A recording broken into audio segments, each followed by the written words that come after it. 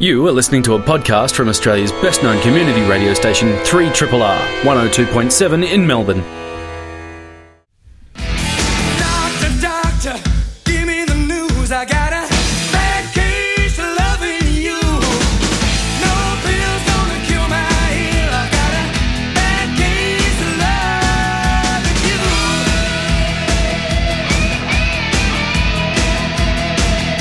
A pretty face. Good morning, everyone. This is my first time in the chair running radiotherapy, and so it might be a little bumpy from time to time. Kent is sitting there behind the desk looking decidedly awake. Amused. So I hope you'll all forgive me, listeners, if we don't quite keep to time. I'm going to do my very best, however. I wanted to talk and catch up just about the flu, because we've had a terrible flu season this year. I had my flu vaccine, just like nearly every other doctor working in the public health system, but even so, I was felled at least a couple of times by some really hideous viruses and lurgies, and I'm not alone. So certainly the news from the Chief Health Officer for Victoria is that this has been a really terrible flu season and that lots and lots of people have gotten unwell. So I suppose I just wanted to urge people to take the basic precautions to try and avoid getting sick and to try and avoid infecting other people this season. Even though here we are at the end of August, I feel like I shouldn't be having this conversation, but yet the flu season continues. So basic hand hygiene, covering your mouth and your nose if you're going to cough and sneeze, trying to stay away from people who are really vulnerable, and that includes people who have other major health problems, the older people and the younger people and people who are otherwise vulnerable. So those people can get very ill with the flu, whereas for people like me and you, Dr. Moto, and you, SK, who might just spend a week in bed trying to throw off a horrible cold, some people get really very ill, and it's not just the consequences of the flu itself, it's what you get after that, so bacterial pneumonias and ear infections and things like that. Thank you for including me in that, because at my advanced age I'm probably heading into the risk group where I'm more at risk than other people, but it is a timely reminder. They're still saying that despite us being close to the end of the flu season, if you haven't had your jab, there's still time to do it and get some meaningful protection from it. So if you're concerned about what we're hearing about people getting terribly ill, still time to get immunised. Yeah, that's right. In fact, the CSIRO has been putting out some a quiz for people to educate themselves on what colds and flu really are and how you can get them and how you can prevent yourself from getting them. So it's over there on their blog. But did you know that if you go to bed with wet hair, you don't get the flu? I was surprised. That sounds like a medical myth, I've got to say. I can't believe that having wet hair confers meaningful immunity. Oh, no, if I could... Hang on, let me clarify. The belief is if you go to bed with wet hair that you get the flu, apparently is not true. Oh, okay. Yes. I'm glad. Okay. Did you think that would have been a segment all on its own if that was the case? That would have been quite an advance in medical knowledge. Can you get immunised against the man flu? What confers immunity from that? I think gender. Not much you can do about that now, I don't think. Having your own man cave is protective for the man flu. Oh, yes, I'm sure other germs lurk in the man cave, though, that are probably more dangerous than the standard flu virus. And then the last time I checked, as meat pies and, regular gatherings with the boys down at the pub, those are also protective for the man flu. Learn more on the CSIRO blog. The other practice that I have always wanted to challenge, or at least think about scientifically, is the practice in particularly Eastern Asian countries where people regularly wear face masks when they go outside in winter months, flu season, or if they themselves are afflicted with some kind of a virus, to try and not transmit the virus and reduce how contagious they are. I wonder if there's ever any science about that. It's interesting. It should make a difference, shouldn't it? You would think. The practice only really seemed to strike me, and I've travelled through Asia a fair bit over the years, but since the swine flu outbreak or the first outbreak of avian flu about 10 years ago, that's when I started noticing people in Asia wearing face masks. I'm wondering how much of it is cultural, because what I've read about it is that Asian cultures, particularly the Japanese and the Chinese, are very conscious about not wanting to transmit germs to other people. So a lot of people will wear the face masks when they're unwell. It's not necessarily to stop them catching something. Do you know much about that? Absolutely, completely agree. it is very much about, okay, I'm not feeling the best, I'm not going to pass it on. It's more a sort of a sense of cultural courtesy than anything else. But I'm looking at this from the scientific perspective to see if it does actually attenuate the spread of viruses and flu. Well, I guess there's some scientific evidence in that it's part of, universal contagious disease precautions when we're working in hospitals. We gown and glove and we mask when we go in to see somebody who's in isolation, presumably because there's evidence that does some good. So if that's the basis, that evidence should translate out into the general public setting. Mm. It is a little off-putting, though, when you're standing next to someone who's wearing a face mask. You're like, oh, goodness. Yeah, next thing, Pauline Hanson will be wearing a face mask into Parliament demanding that they be outlawed. That's right. Well, I mean, it makes me think TB, actually. That's my thought when someone stands next to me wearing a face mask, but that's just because I've worked in infectious diseases, I suppose. We need to get you on a fellowship to Tokyo or something, and desensitise me. Yeah, desensitise you. Yeah. Forget about the graded desensitization. Just throw you into Flooding. a Tokyo subway during peak hour in winter, and a fifth of the commuters are wearing face masks. Wow, gosh. And then you'll feel strange next time you come back here and you go through the city loop and everyone is coughing and spluttering and no one is wearing a face mask. Yeah, I already feel pretty angry about that, actually. But I feel like they should be home in bed rather than going out on public transport.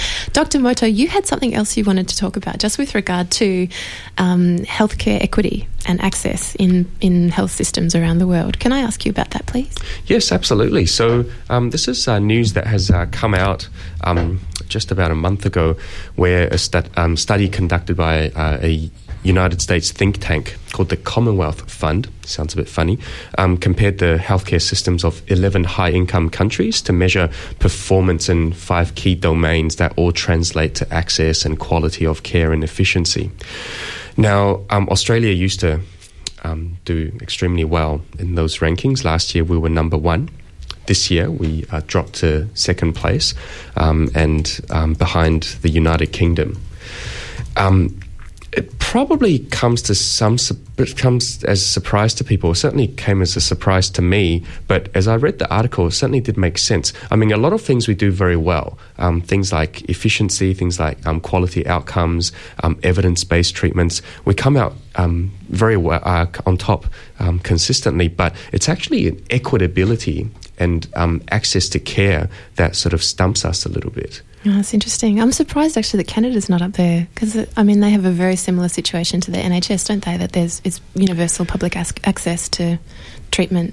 Yes, absolutely. I mean, Canada is ranked number 10, just on top of the number 9, I should say, just on top of France and the United States. Oh. Yeah, and even countries like Norway and Switzerland are ranked 5th and 6th. You're presenting this as a bit of a big problem for Australia, but at the end of the day, to finish number 2, there's 206 countries in the world or something like that. We're not doing too bad if we're number 2 in the world, are we?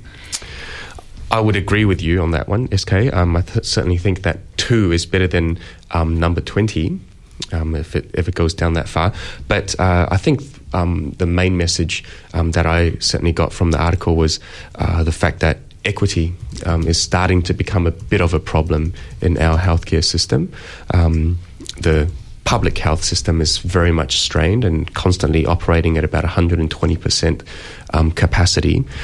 There is capacity in the private system as well as increasing numbers of practitioners as well as patients accessing care through the private system. But the private system is actually very expensive to run. And inefficient, right? It can be inefficient because they're quite individually siloed. I think it's really interesting, particularly also in the context of all the complaints about the NHS in England. You constant stream of complaints through The Guardian about difficulties with wait lists and with, as you say, strain on the public system, and yet it is ranked at the best in the world, which is not too bad, really. Is it not too bad or is it not too good? Maybe it's the best we've got, but it's not fabulous. Despite all of these terrible complaints, it's still number 1. What does that say about the rest of the world? Well, indeed. Yeah. That's a good point. I think particularly what I find issue with, I would say, is unbeknownst to, I suppose, a lot of people, our private system is actually, to a large extent, publicly funded. Particularly, all the outpatient consultations people have with general practitioners and specialists, which still accounts for the bulk of our care episodes with practitioners. So what I mean by that is, if you take 100 people and over the past average week, let's say 20 people have had contact with a health professional, 17 to 18 of those people would have seen a patient, a doctor in their rooms and then gone home that day. Only 2 or 3 would have actually been admitted into hospital. So the bulk of our contact and care episodes with health professionals are still on the outpatient basis. And that is 2/3, 3/4 publicly funded. People go and see a specialist, and then they pay the bill, and then they go and get a significant rebate back from Medicare, not from their private health insurance. That actually argues in favour of equity, surely, because it suggests that even people who are on lower incomes or who don't have private health insurance can still access a private specialist. In fact, one of the great myths about private insurance is that it covers you to see a private specialist in their rooms. It doesn't. It just covers you for hospital care. So in essence, the public system funds all private specialist consultations through the Medicare rebate, and to me that seems a good thing for equity. I think it is a fantastic thing, and I certainly think that should continue. The issue, though, is when the private patients then follow the same practitioner and receives inpatient care. Let's say they consult a orthopedic surgeon, and then they get admitted to hospital for a hip replacement, and then that's a private... That's not important. And it's a private admission. It's a very, very costly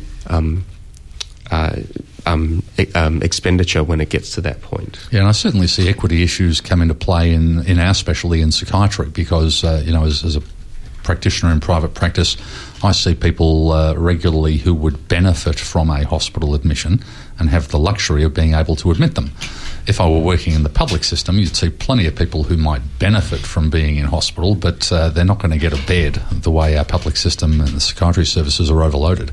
You've got to be homicidal or frankly psychotic or suicidal to actually get a Guernsey for care in the public system, and that's a disgrace. Yes, I would agree with that. And as far as mental health services go, the private system is probably less resourced and geared to deal with severe acuity problems, but by the same token, a lot of people who cannot afford private health insurance have got low grade, I suppose less acute disorders of mental distress, and they need to access these services, but they can't actually get in because they're considered too low threshold to receive care through the public system. So again, it's an equity issue. Yeah, part of that's a legislative problem. I mean, I think the private system could gear itself up to deal with very severe mentally ill people, but private hospitals are excluded from mental health legislation because you can't admit somebody involuntarily to a private hospital. And I see the logic behind that because there's a conflict of interest in a private practitioner involuntarily treating somebody and putting them in hospital, and that's a situation that they benefit financially from. So I think that's an important safeguard in our system. But there are valid reasons, I think, why private hospitals don't take very severely ill, mentally ill people. That's such a big conversation. I think we could talk for a lot longer about that, but I feel that we should keep to time because, that's my job today. Also, not talking over the top of you all, that's also my job. Right now, though, I have to talk about something which I think is probably one of the biggest bits of news in certainly pregnancy care that I've heard about in a long time. It's an article which was published in the New England Journal of Medicine, but actually comes from our very own Victor Chang Cardiac Research Centre in Sydney.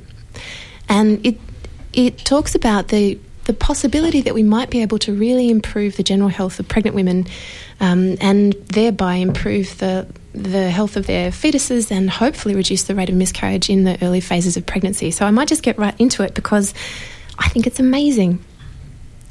Just to give you a little bit of background, even in a very healthy population, there's a rate of congenital malformations, including major malformations to the heart and the great vessels and the spine, of about sort of 2 to 3%. And that really hasn't changed in the last sort of 20 or 30 years.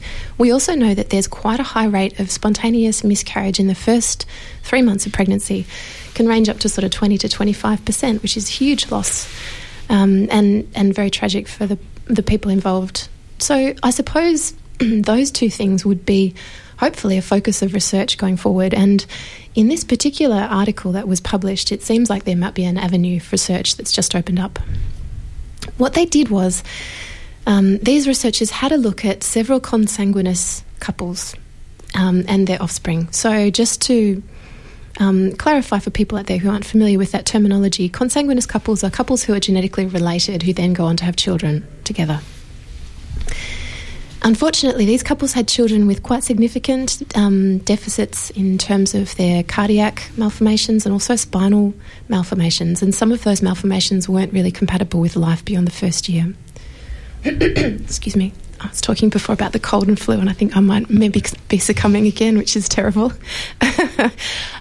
These particular couples' children obviously suffered from these abnormalities, and what the researchers then did was they had a look at the genetic similarities between the couples and analysed their DNA. What they found was that there were some common deficits in the metabolism of a very common vitamin B3, niacin. So what they then did was they created a mouse model of this kind of vitamin deficit. They created mice who couldn't metabolize effectively niacin, and they also then deprived those mice of a dietary source of niacin during pregnancy. And what they then found was that these mice had offspring with very severe vertebral and cardiac defects, quite similar to those which they'd found in the consanguineous couples, and they also had an extremely high rate of spontaneous miscarriage. So, that's not conclusive evidence of anything, but it does suggest that this is a new avenue of research, and that it does give great hope for cousins who might want to marry. A consanguineous joke.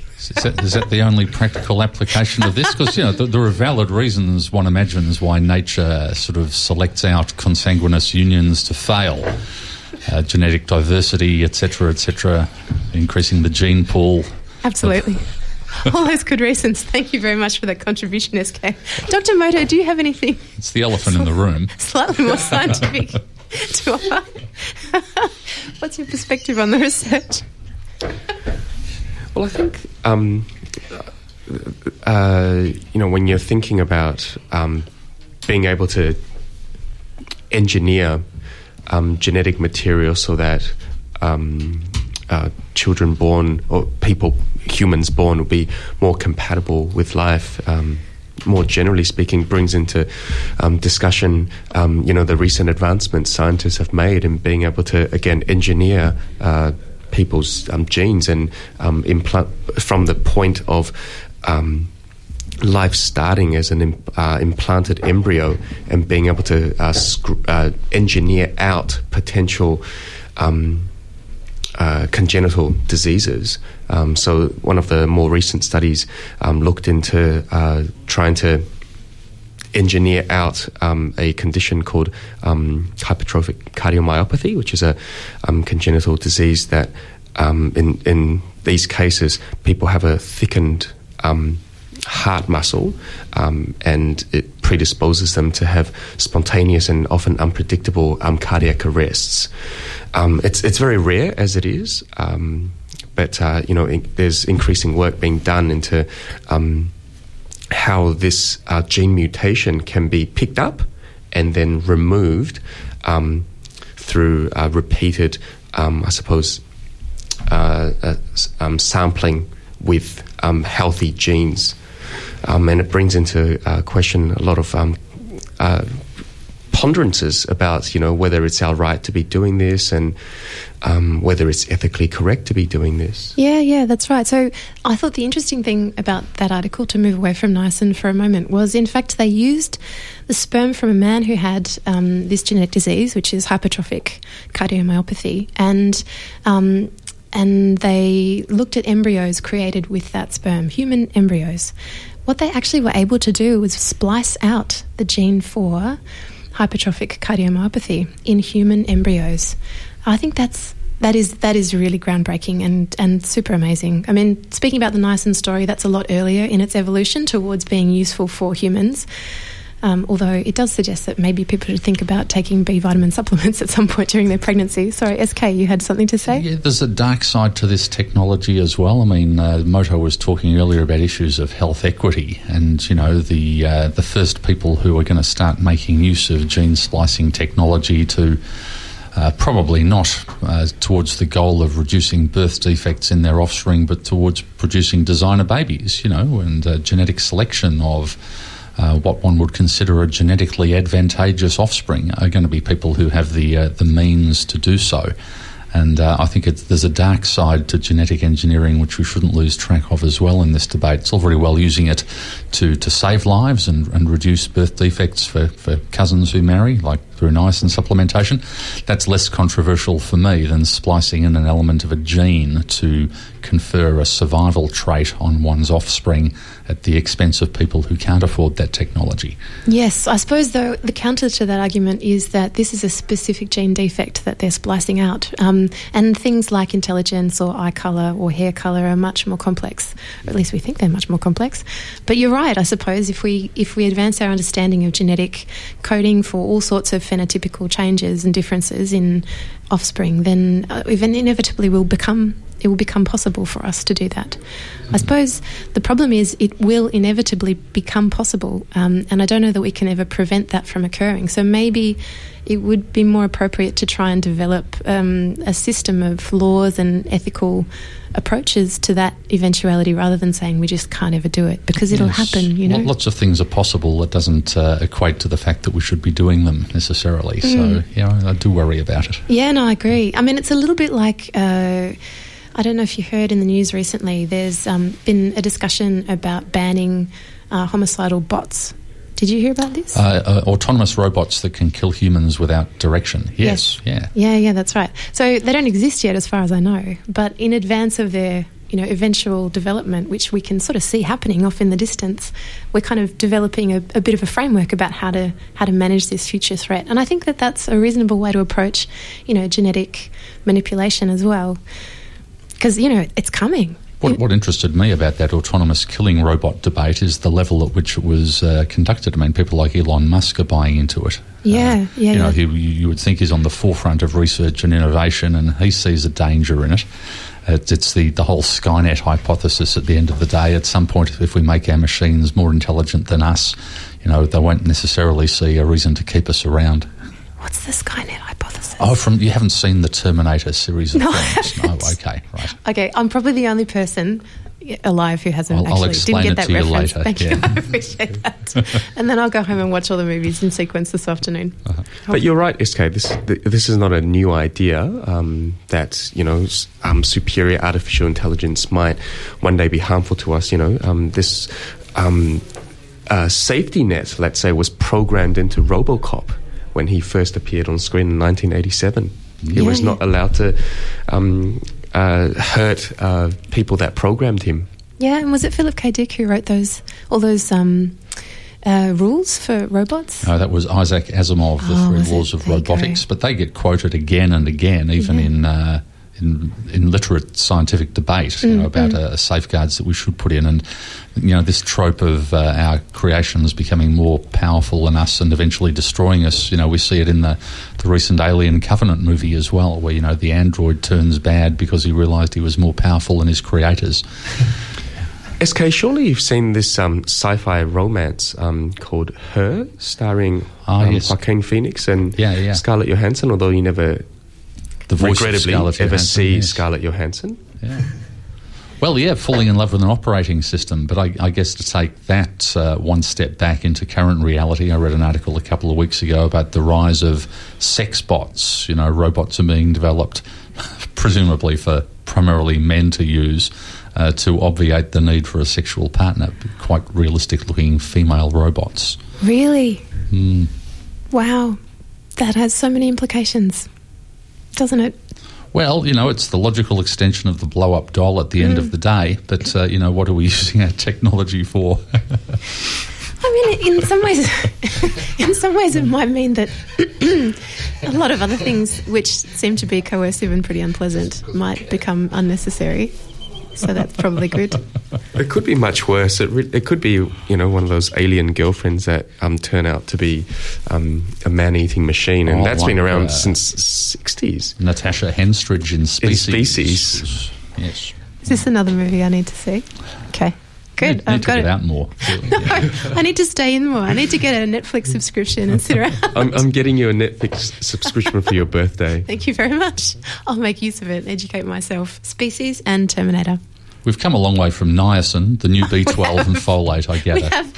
So now we might just move to the third segment of our show today, which is SK talking about some of the archetypes in that great myth of our times, Star Wars, something that has informed nearly everybody's childhood, actually, over the generations in the last, 30, 45 years? How long has it been? 1977, when Star Wars first broke onto the scene, introducing us to a universe of great technological advancement where somehow they seem to have lost the ability to manufacture high-quality cotton. But yeah, it's become a cultural icon in its own right over the last 40 years, and it amazes me that it's actually been so long since Star Wars came out. But we all grew up with it. And one of the things I'd like to try and convince you of this morning is that Star Wars became so successful because a lot of the themes contained within it are universally resonant. And this gets back to mythology and the archetypes of myth. Mm-hmm. If you think about all societies, and I'm not just restricting this to Western society, but all societies have their mythologies, whether it's Bible stories such as Noah's Ark, the myth of the Great Flood and so forth, the legends of King Arthur and so on. Every society will have its great tales. And you might think that there's almost an infinite variety of tales that humankind can tell about itself, but people who know about such things have really condensed down knowledge of storytelling to there being only, at its core, about 7 key stories in humankind. And every story or narrative or myth that might arise really can be drawn back to one of these 7 archetypal stories. These are, in no particular order, stories that deal with... Sorry? I was going to ask you if you've got a list. Fortunately, I've anticipated your question, and I have, yeah. Thank you. The first is, overcoming the monster. There's something out there that needs to be defeated, and someone does it. There's a rags to riches story. There's a quest archetype where somebody is sent out on a great journey and has to achieve something. A variant on that is stories of voyage to places and return, usually leading in personal growth as a result. Then there's comedies, tragedies, and stories of rebirth. And really, every story that you can imagine or name can be reduced to one of these 7 archetypal journeys. And they are so important and they're so timeless because they contain something that speaks to our own personal growth and development. Isn't that right? Like the quest story is usually about, attaining maturity over the course of, overcoming obstacles or learning more about yourself or about what you're capable of. And I presume that a lot of the others have these sort of kernels of human experience embedded within them. That's why they're so important, right? Yeah, they are universal and they are relatable. And you're quite right, this sort of hero's journey of personal growth and maturation is perhaps the commonest archetypal story, and perhaps the resonance there is that every human being, as we age and develop, we're faced with this challenge of transforming our identities. When we're growing up, we face the challenge of moving from adolescence into adulthood. For example, when we're learning our trade, we transform ourselves from apprentices in many ways with the hope of becoming a master. So human growth and human transformation is a universal journey for us all, so we seek out stories that speak to us. And Star Wars is a great example of the hero's journey archetype. I mean, the key point in all of these hero's journeys stories is that the hero's not a hero in the beginning. He must become a hero through this process of personal growth and transformation. So what I'd like to do with you this morning is talk you through the archetypal hero's journey story, and as we're doing it, think how these things might relate to the original Star Wars, and to some extent some of the sequels as well, or prequels at least. Only the good ones. Only the good ones, yeah. We'll leave out things in relation to Jar Jar Binks. Yes.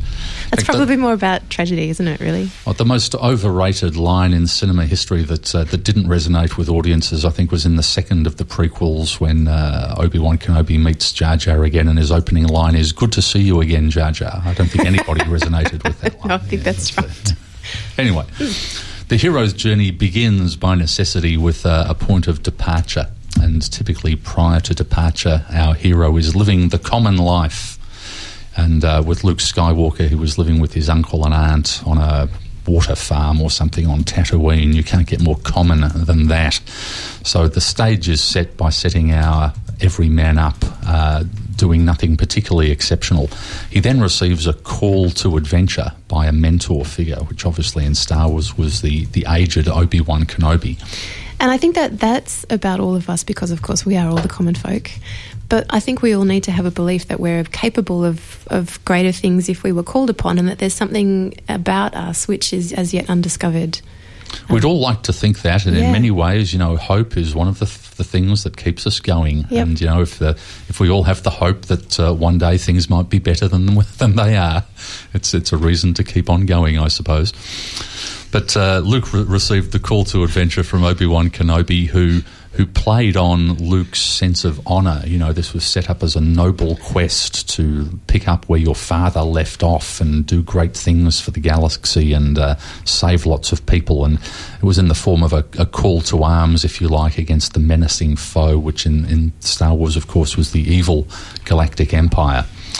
And the hero, when faced with such a call to arms, usually is reluctant to proceed immediately. There's usually a sense of commitment to his more mundane things that prevents him from responding to this challenge that has been arised. So usually there's some refusal of this call to arms, which is typically broken by an act that shatters the hero's world.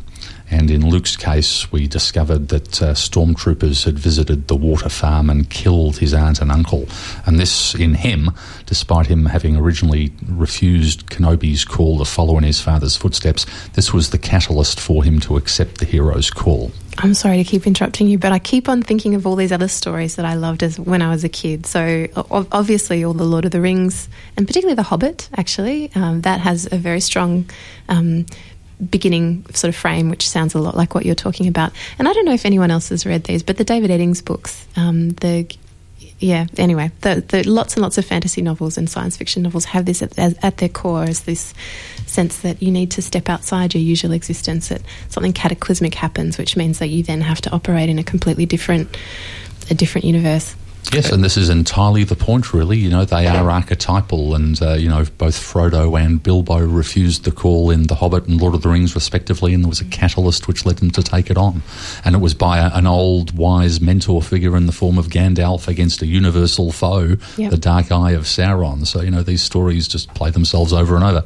It resonates perfectly with a lot of animation stories as well. The Disney, the Pixar movies. I mean, as I was listening to what you were saying just now, SK, I just kept thinking about The Lion King. Perfect example. Perfect. We're all showing our little biases here, aren't we? You're clearly a Disney man, Moto. Though now Star Wars is Disney, of course, so you're okay. The next stage in the hero's journey is he acquires weapons. He's set up with the skills and some sort of magical talisman to enable him to complete his quest. And often these weapons are bestowed by the mentor as well, some form of supernatural aid. So in the case of Luke Skywalker, it was introduction to the Force and being given his father's lightsaber. In Lord of the Rings, of course, it was the acquisition of the Ring of Power. Yes, but I mean, I don't want to keep harping on this whole idea about internal growth, which is mirrored by overcoming external obstacles. But all of these powers are not external; they're found within, and particularly the Force. He has to use and learn to understand himself, and that's how he then becomes powerful. It's all about sort of personal growth, really, isn't it? It is, but it also underlines to me the value of the mentor in all of this. It sends the message that left to our own devices, we're not going to be able to complete this journey, so we need somebody to guide us along the way, and whether our mentor is a parent or a literal father figure is something that comes through again and again in these films. Or a baboon. Or a baboon. Yeah, we're back onto the Lion King here, aren't we, Moto? Baboons are quite wise. But the other thing is, it doesn't have to be a parental figure. It's much more a teacher sort of figure, isn't it? Someone who comes from somewhere else and provides you with knowledge that you wouldn't have otherwise had. Literally a mentor, but the archetype is the wise old man or the wizard, in Jungian psychology. That's the Jungian archetype that we're talking about here. So once the hero has acquired weapons, there's usually some sort of minor challenge, which is referred to in archetypal lore as crossing the first threshold. It involves a process of gathering allies or partners to accompany you on your quest, so whether it's Han Solo and Chewbacca or a group of dwarves or other hobbits or whatever.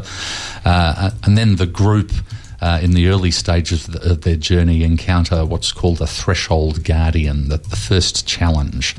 And usually this threshold guardian is irrelevant to the main plot. It's just some evil character that they stumble across along the way. They're just an obstacle that needs to be overcome. And if you're thinking The Hobbit, you think of the three trolls that kidnapped the dwarves and the Hobbit in the woods. I think of Shelob. Shelob, that's quite an advanced obstacle. It's in the third book, Sorry. So it's an advanced guardian. It's a higher level boss for the millennials out there who can only relate to video game terminology.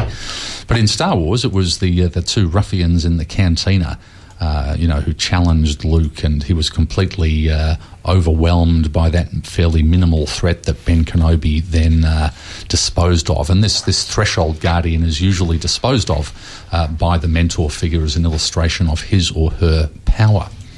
There's then a stage where the hero enters the belly of the whale, so-called, and this was the Death Star in the Star Wars franchise.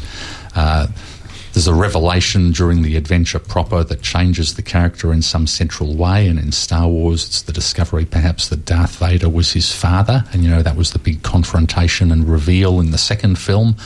There's often an element of rescuing a maiden or rescuing a princess, literally, which we see in a lot of the Disney stuff, and again with Princess Leia in Star Wars, and the princess represents the archetype of the anima, the female life force, if you like, who's a representation of female beauty and sensitivity, engendering a sense of passion within the male psyche as a further catalyst of growth. There's other elements in the hero's journey that include some component of atonement with the father. There's often some conflict between the child and his parents at some level, and bringing that conflict to some resolution is a key part of the hero's journey, and we see elements of that in Star Wars, of course, through the reunification of Luke Skywalker and his father, the ex-corporeal Darth Vader at the end of the third film. The hero's journey is often accompanied at some stage in the journey by loss of the mentor as well, and we know that Obi-Wan Kenobi was cut down on the Death Star. Maybe that's not a spoiler anymore. That's right, so it's certainly not a spoiler. Okay. For those of us who've seen the film, of course. Sure. In the prequels, Ben Kenobi himself lost his mentor in Kijong, and again, the sequels really showed the hero's journey of Ben Kenobi at that point. I don't know whether the baboon died in The Lion King, Moto. You might be able to... Probably of old age. Probably the movie's, age, yeah. 25 years old now? That's right. Lion King, when was that released? 1994? It seems to conform pretty closely to all of these things that SK's been talking about, though, yeah. Take your point. Yeah. When Luke Skywalker lost his mentor, of course, he was replaced by another one in the form of Yoda, who again guided him into the personal growth and sent him into the belly of the whale in the cave on the planet where Yoda was living, where he had to battle this fictional representation of Darth Vader with his lightsaber. He beheaded the character, the mask fell off, and Luke's face was underneath. So, this was an element of the family conflict that he would have to overcome as well. But it's not always resolved, is it? It's never going to be the case that Luke and his ghostly father are going to sit down and have a cup of coffee together, right? Well, they did at the end of Empire Strikes Back, but father couldn't hold the cup because he was like a spirit. But, Ben Kenobi came back, and it was all... Lots of Ewoks were present, as I recall, and it was all very happy. Yeah. The end of the hero's journey is the hero's return, possibly to his place of origin where he's received with honour, but the hero's actions become validated, and we see Luke and his compatriots receiving awards at the end of the first Star Wars film, and again that scene is played out in the first prequel. There's a big awards ceremony at the end where the group get rewarded and validated for their heroism. So did George Lucas stumble across all of this by accident, I'm asking, or is it a subconscious replaying of archetypal plots? There was, in fact, an element of forethought to George Lucas when he was writing Star Wars. He actually engaged the services of a Jungian analyst, or person who'd published widely on Jungian themes, called Joseph Campbell, who was born in 1904 and survived to 1987. And Campbell was a professor of comparative literature and mythology at the Sarah Lawrence College for a period of about 40 years in the US. And he was immersed in Freud and Jung during his early life. So we learned a lot about Jungian psychology in particular, and how these archetypal figures that Jung talked a lot about appear in a lot of both Western and Eastern and ancient literature. So truly universal themes.